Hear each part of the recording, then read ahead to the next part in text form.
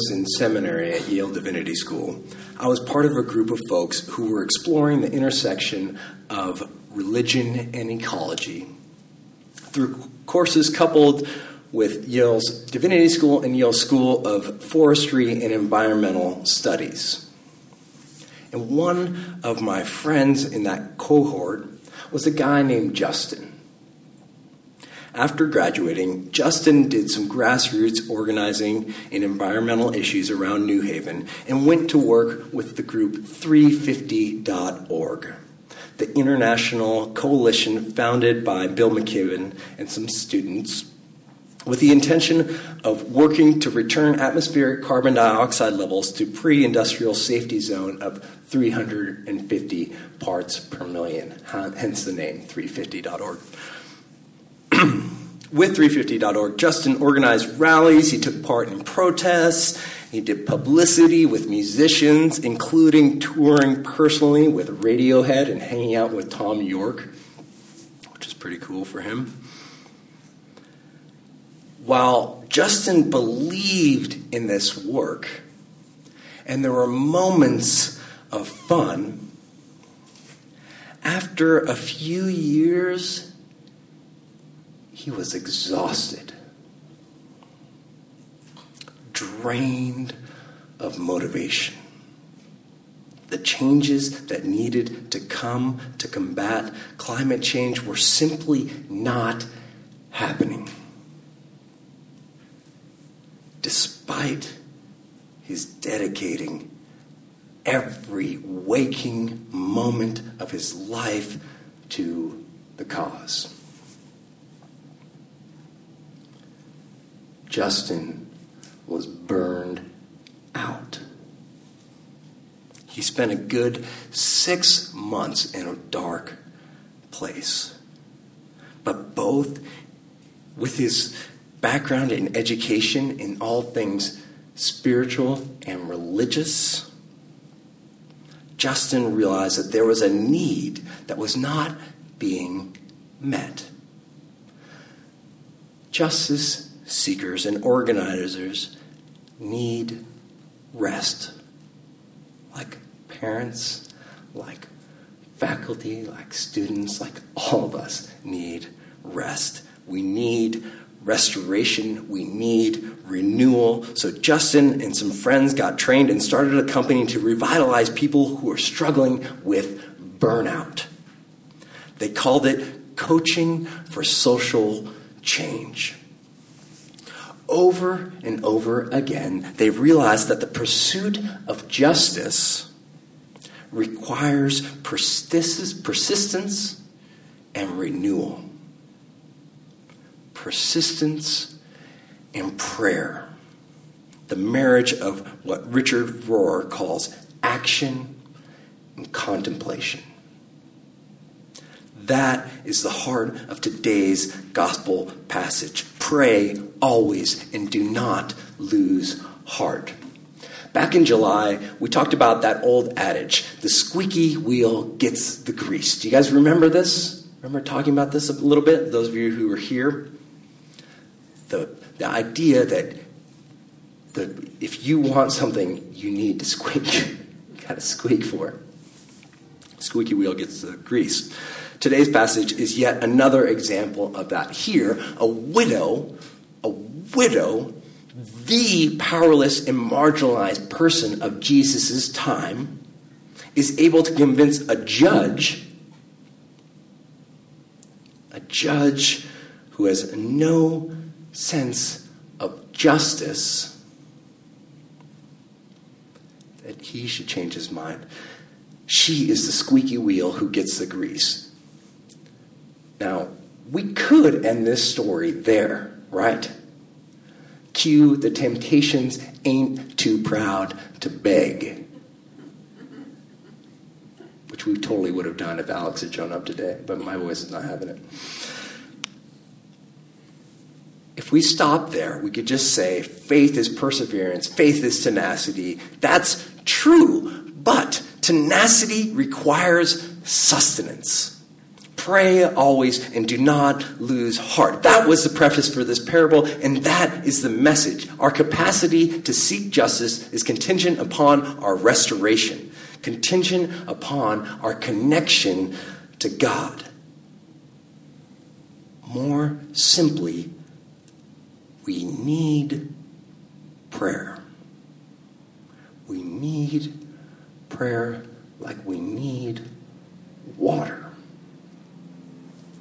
It is part of the human condition. And if we are humans called to pursue justice, which we are, we must know the source of justice. We must know that which we seek. Prayer is one way in which we become familiar with the source of justice. There are many aspects of prayer. There's supplication, there's contemplation, there's meditation, there's petition, and there are different ways to pray: on our knees, on a mat, prostrated on the floor, hands together, hands up high, hands overlapping, with thumbs touching. But there is an overarching posture of prayer. More than a what, it is a how.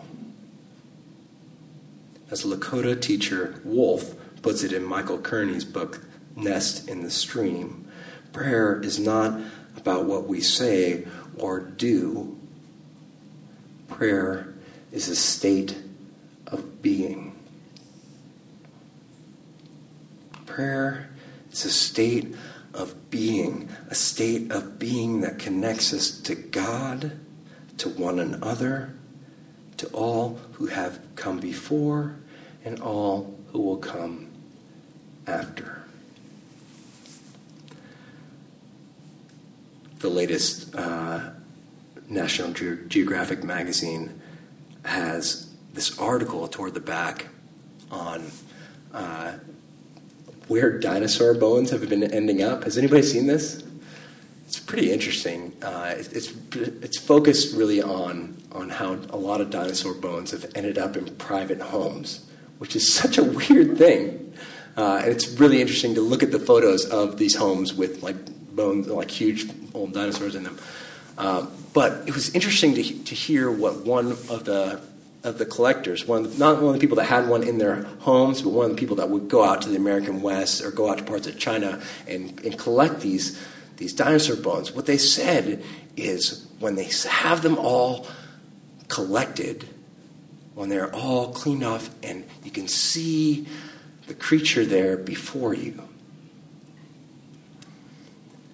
that there is an instant connection with this thing that has come long before.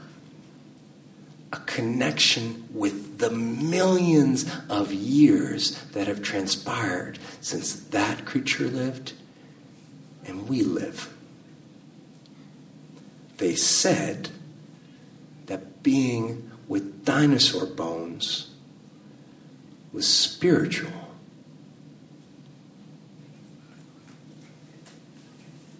That is prayer. This act of plugging ourselves into the eternal processes, the eternal connections at work. Prayer changes who we are, and who we are changes the world. It does. There's that line, apocryphally attributed to Gandhi: be the change you want to see.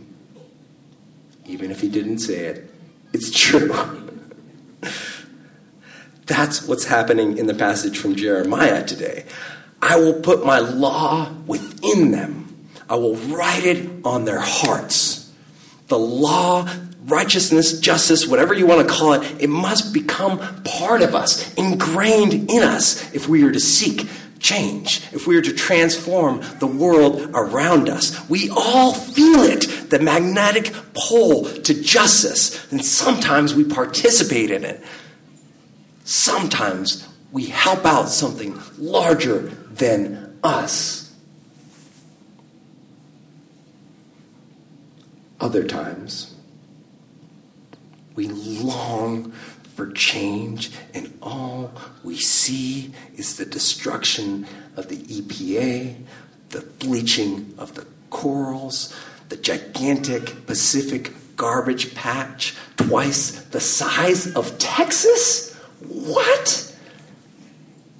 All we see are the Kurds abandoned to genocide. All we see are power outages in our area. All we see is fear.